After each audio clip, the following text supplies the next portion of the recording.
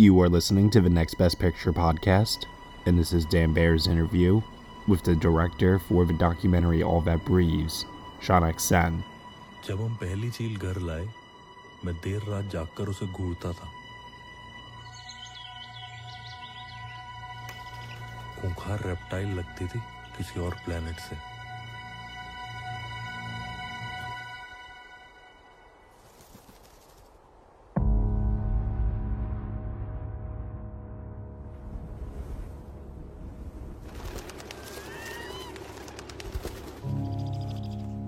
मैंने अपनी पूरी लाइफ इसको डिवोट कर दी है।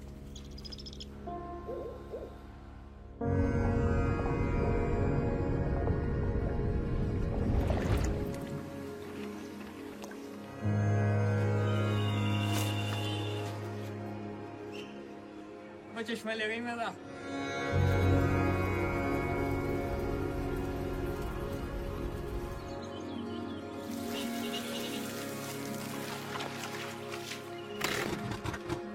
क्या है इसको?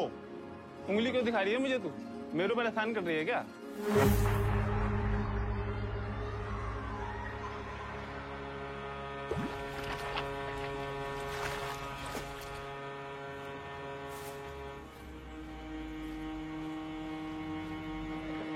तो भाई अगर हम अंदर जाके लेटेंगे तो चीलें हमें भी खाएंगी क्या? जाके लेट के देख ले।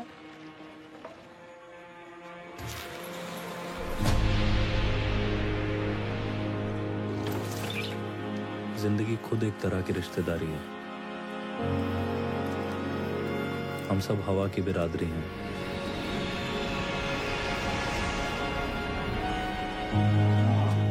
जो चीजें सांस लेती हैं, उनमें कोई फर्क नहीं दिखना चाहिए।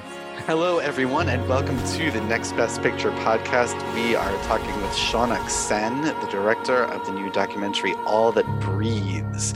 Hello, Shaunak. Congratulations on the film, which has just debuted at the New York Film Festival and at the not super beginning, but it's been a lengthy festival run for you. How are you feeling? Good. I mean, I've been on the road for a while. Because we premiered in Sundance in January, right? But it's great. I love talking about the film, and the reaction has been fantastic so far. Yeah, this is a very different, very striking film in terms of its look and the narrative that it wants to tell. And I think the first thing that I want to ask you is, where did the impetus to make this come from, and how did you get connected with the brothers who are the subject of this film, who are running this sort of ad hoc animal hospital in Delhi? I think when you live in Delhi, what happens is that you're consciously mindful and aware of the air as this kind of very heavy, opaque entity, and it has a kind of palpable, tactile presence, the air. Like you're constantly surrounded by this kind of a gray miasma. It's this kind of pervasive gray texture, and it's a texture that first came to me. And I wanted to make something on the abstraction of humans, birds, and air. And I was really obsessed with this figure of a bird falling off this gray sky. And this grayness kind of laminates all our lives. Whoever lives in Delhi, it's like laminates all the aspects of our everyday living. You're constantly talking about, did you see that the pollution is this much today? This is the number. It's very much part of our everyday discourse. So I wanted to make something on the air and about using the figure of a bird.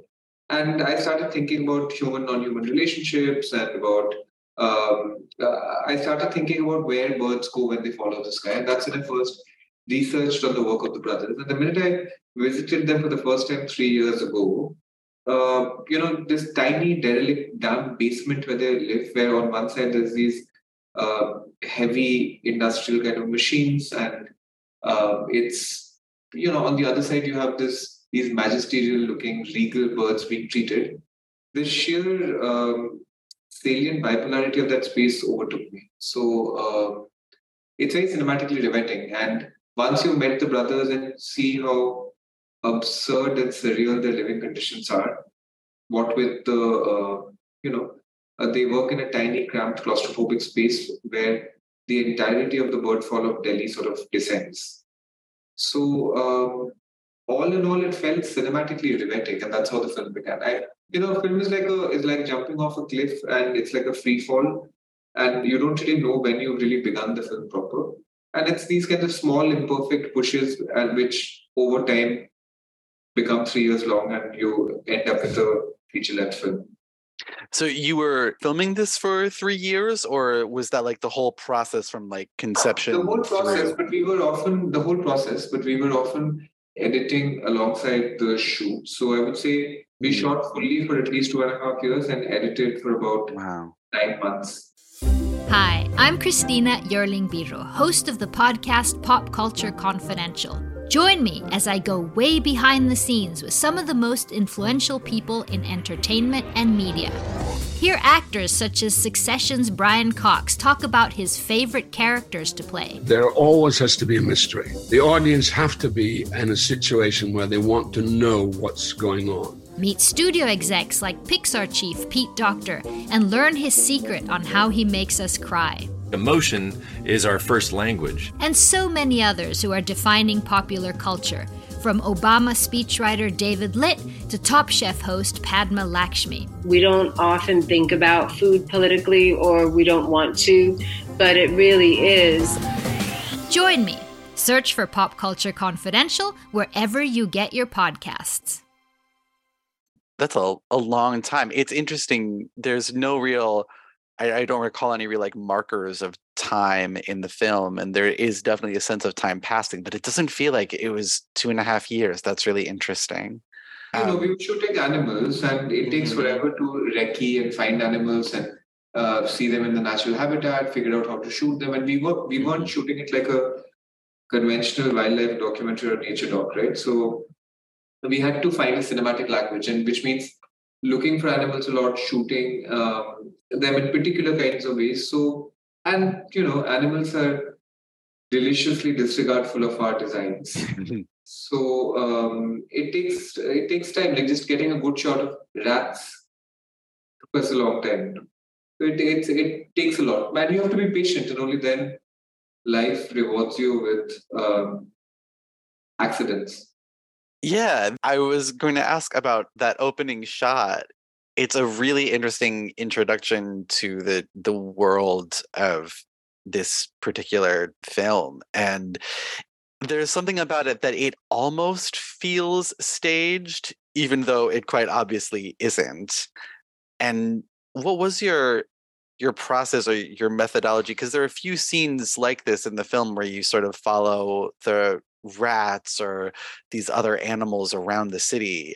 How did you decide, which animal you were going to follow for how long? How did you get this sort of very methodical, almost dreamlike shots that you got? Well, I firstly take it as a compliment if you feel like the shot with the rats was staged, because it's like the idea of the film was to use the toys of fiction storytelling to tell non-fiction stories. So, use a crane, a track, that kind of style. And with rats, of course, we found a underground rat nest that had hundreds of rats. But instead of shooting it in a kind of haphazardly handheld way, we decided we have to put a crane on top and, find a kind of gliding movement which feels at the level of the subterranean level of the rats itself. So, it's like that kind of a thing was very, very important in terms of capturing cinematically. So we spent a lot of time. I mean, we spent hours and hours and nights just shooting that one shot. So I must have like 25 takes of that, just trying out different things. And then finally a take arrived where we had a lot of things that was working. So that's how. But it's with animals, the thing is that you over time have to figure out intuitively a kind of rhythm that is concomitant with their movement and their pace. And once you do it, it feels like things are in sync. Yeah. And did you try to, because there are some similar, these like pan shots of the brothers inside their apartment and inside the little hospital space. Was that a similar sort of process that you were I'm just gonna set up here and just observe and move at the pace that the humans are moving at, the same as you did with the rats? the film had to mirror the kind of meditative, contemplative quality that the brothers themselves have. Because essentially, if the brothers don't just work with kites, and they have this kind of take about human, non-human entanglement and about our kinship or neighborliness with our non-human counterparts. And the film was as interested in thinking of the city as a kind of ecological space where human and non-human lives are constantly jostling cheek by jowl. So therefore, you have in the film this whole panoply of animal shots. So rats, snails, lizards, horses, pigs, so on, which are shot in these long, languid pans or tilt downs and in uncut, long 2 to 3 minute shots.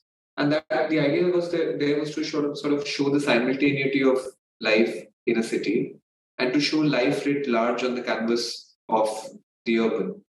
So we were constantly very mindful of trying to make people zoom out and look at the world briefly through the perspective of the brothers. Therefore, the brothers also had to be shot in a certain way, which is why we developed this kind of a flowy, slow, languid, meditative style, where we put the camera on 2 tripods and put a slider in the middle and kept moving it, irrespective of the brothers' movements. And soon a kind of dance develops between the camera, between the character's natural movement and the camera. And that kind of a slow cadence is what we deployed to shoot the brothers and all human activity also. It all had to be, it could not have been an anxious, restless film. This had to have a kind of sense of stay, and it had to have a sense of rooted, anchored, meditative quality to it. It definitely does. And I found my own thoughts while watching this sort of drifting to my own life in New York City and how I interact with the wildlife around here. Right. in interesting ways. I was not expecting to be thinking about that while watching this film. How did you deal with the space constraints when trying to film in these rather cramped spaces that they're working in? I love the claustrophobic, tiny, stifling basement because what happens is that, you see, at the end of the day, the film is structured in this kind of an editing principle where we keep vacillating between the extremely cramped claustrophobic compression and decompression of the city. So compression and decompression are the two kind of qualities. By compression, I mean the tiny basement where the bird fall of the city comes. And decompression is the skies and the open expanses of the city. Mm-hmm. So in a way, it's like, it's almost like inhalation and exhalation. It's like breathing. So when you have a film about the air and the sky, and you're often looking skywards, to be shooting in a tiny cramped space is great because it allows you to play with contrast and it allows intimacy and it allows a kind of portraiture style of shooting which a lot of films otherwise don't. And boundary conditions are very good. If you impose boundaries on yourself, then you force yourself to be more creative. So to have this kind of a principle of extreme compression and tightness cut to extreme decompression of the sky was great because it imposed a kind of creative and aesthetic discipline and a aesthetic container to the film. It's been great. One of the things that I think really sort of helped with that, you were talking about the inhalation and exhalation of the film. To me, was this score, which has a very sort of ethereal, light quality. I think every time the music started up, I kind of got a little smile on my face. And it's this really interesting contrast with you were talking about in Delhi, and you see it in the film how it's very gray and industrial and sort of like perpetually overcast.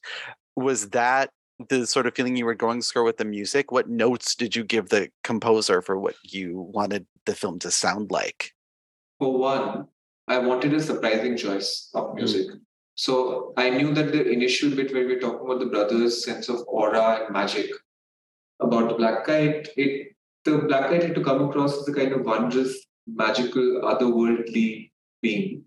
And we had to communicate that through, it had to sound like a fairy tale. But then it had to sound like a fairy tale gone bad. So it started with strings, which then sort of move into distortions and electronic distortions. And in the conversation with Roger Gula, the music composer of the film, we would constantly talk about how to invoke a sense of wonder and then stretch it out.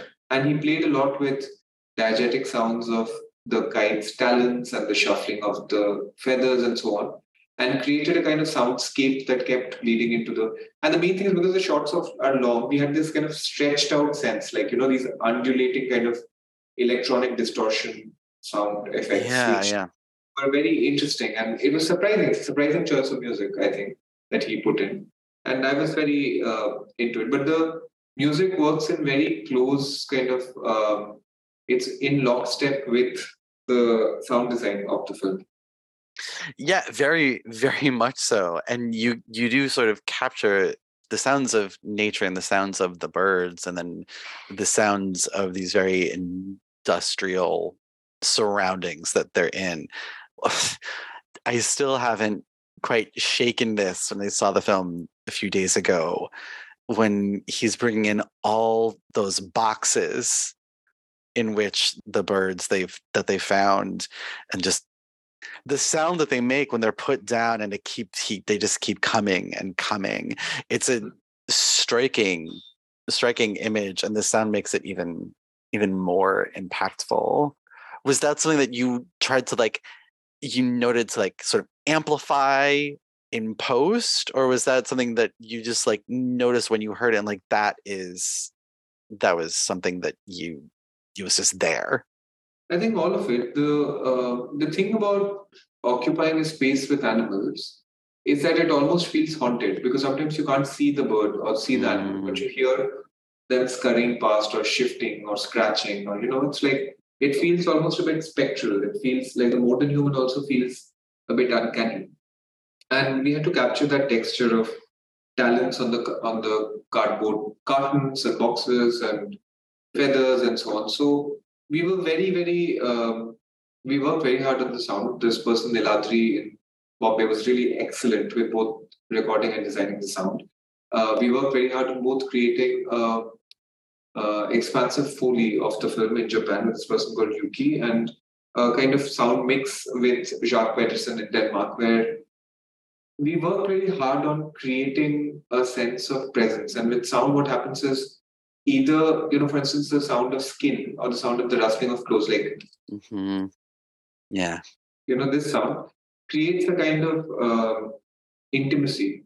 So in the tiny basement, it was very good to have this kind of sound of chairs and clothes rustling and skin and all of that. And with the animals, sound is almost as important as the image, because it's sound that kind of embodies the animal in a felt, fleshy, carnal, corporeal way, like in a fleshy sort of you have to feel the texture of the timbre of the growl, of the bird call, of all of that. So in that sense, sound is very important in figuring the animal visually. So we worked very hard on that design. Yeah, it's sort of very striking, the sound of the movie.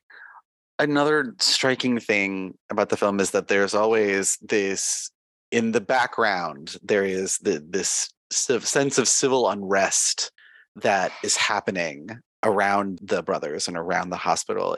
You never fully go into it, but it's always there as a presence in the film. Can you talk more about what it is that is happening in Delhi and how it affected the story that you were telling? Well, the thing is that we were certain that when we started, we were making a kind of film that had ecology in its front and center, and not a conventionally frontally political film. And the brothers are also sort of concerned with the politics of humans and birds. I think which is political, but not in the conventional sense of the word, Yeah. right? However, the city of Delhi in the last 2 years was going through a very turbulent phase, and there was a fair degree of sectarian violence, protests, and so on. So I couldn't fully eschew it, nor could I randomly insert it into the film because the brothers themselves weren't constantly preoccupied with it. But the city you sense in the background, right? It's the epistemic wallpaper of their lives, where it's like the character goes to the balcony and you hear the murmurations of a crowd protest nearby. Or a character seeing the video of terrible violence happening close by and you only hear the audio. When Salik takes out the squirrel from his pocket. So the social unrest kind of like is present only obliquely and tangentially. And I actually prefer it this way. Instead of a kind of pedantic lecture, which lots of films do, which is either preaching to the choir or, it's like it puts off other people. You have to emotionally move people. Like films have to sneak in their ideas and whisper it in your ears without you always fully knowing it. So, films can be like Trojan horses, right? So you have to be able to sense the political in the background, which you can. And you start appreciating what the brothers do even more because they're doing what they're doing despite things being on the boil outside. And they still soldier on in the bid to save the black kites. I'm Bruce Martin, host of Pit Pass Indy. Each week, I go behind the scenes of the NTT IndyCar Series and introduce our listeners to the biggest stars of IndyCar, which features the Indianapolis 500 as its cornerstone event. The men and women that compete in IndyCar may be the bravest athletes in all of sport, as danger lurks around every corner. They are able to look danger in the eye without flinching. That is why the NTT IndyCar Series features the best racing on the planet. Join me every week as we talk to the stars of IndyCar, including the legends of the Indianapolis 500 on Pit Pass Indy from Evergreen Podcast.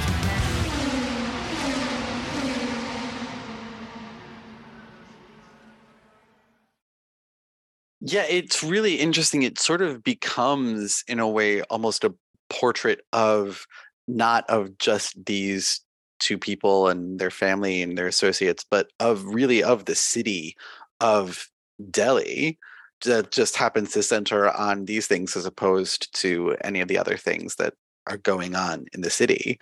And in that line, one of the things that I left the film thinking, because I come from a nonprofit background myself, I kept thinking, well, okay, like what can I do?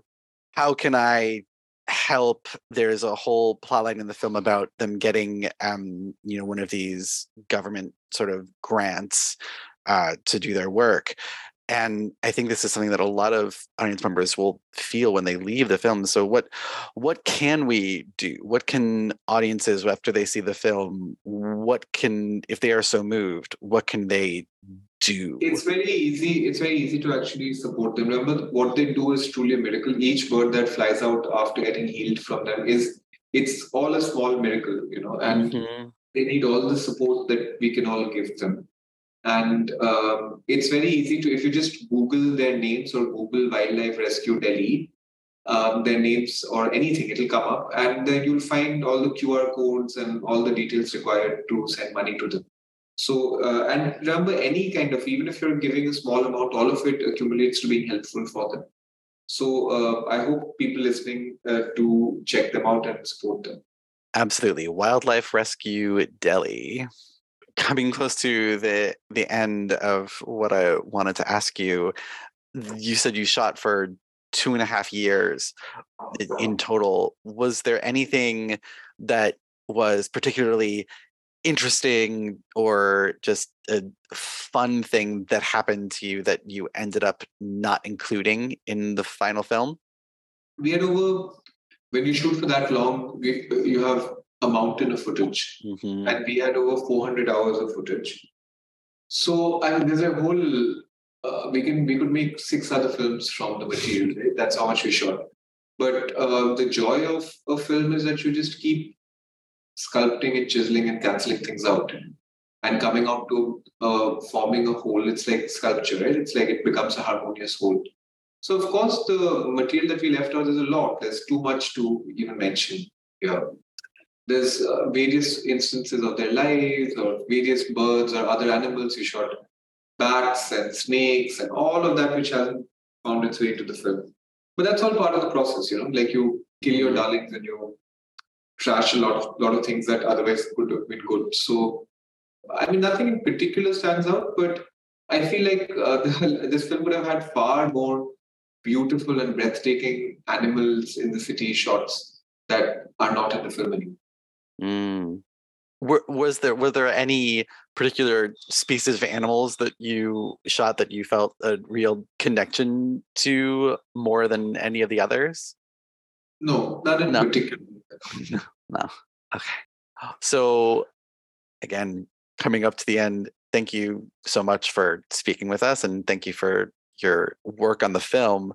Before we go, what is the one thing, this is a movie that is about a lot, and we've talked about a lot of the things that this is about, but what is the one thing that you hope audiences come away from this movie with?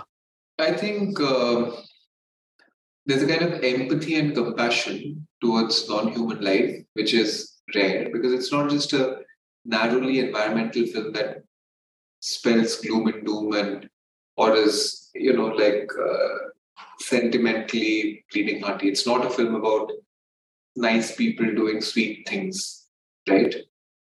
It's a film that sort of has a kind of, I hope people, if I had to really put it in small, simple terms, I hope people walk out of the theaters and look up and notice non-human life and birds. And of course, at one level, if people can support the brothers, it's spectacular.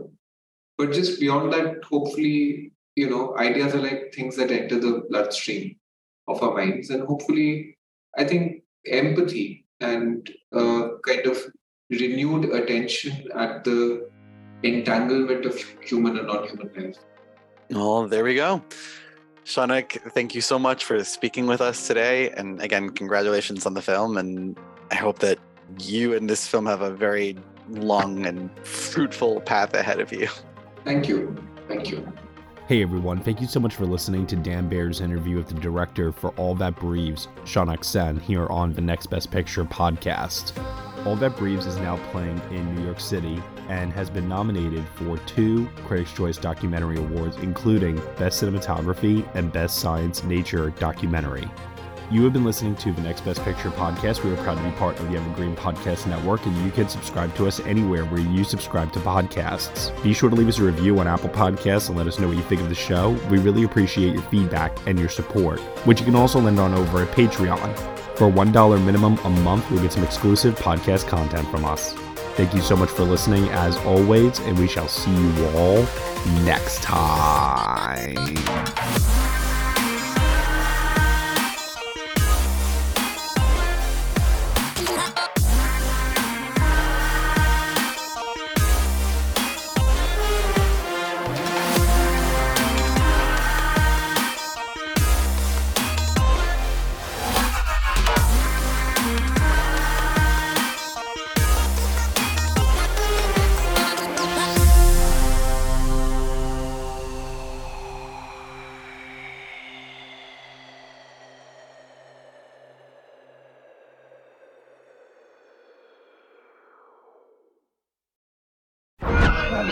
You've watched them in unforgettable adventures, love affairs, and tragedies.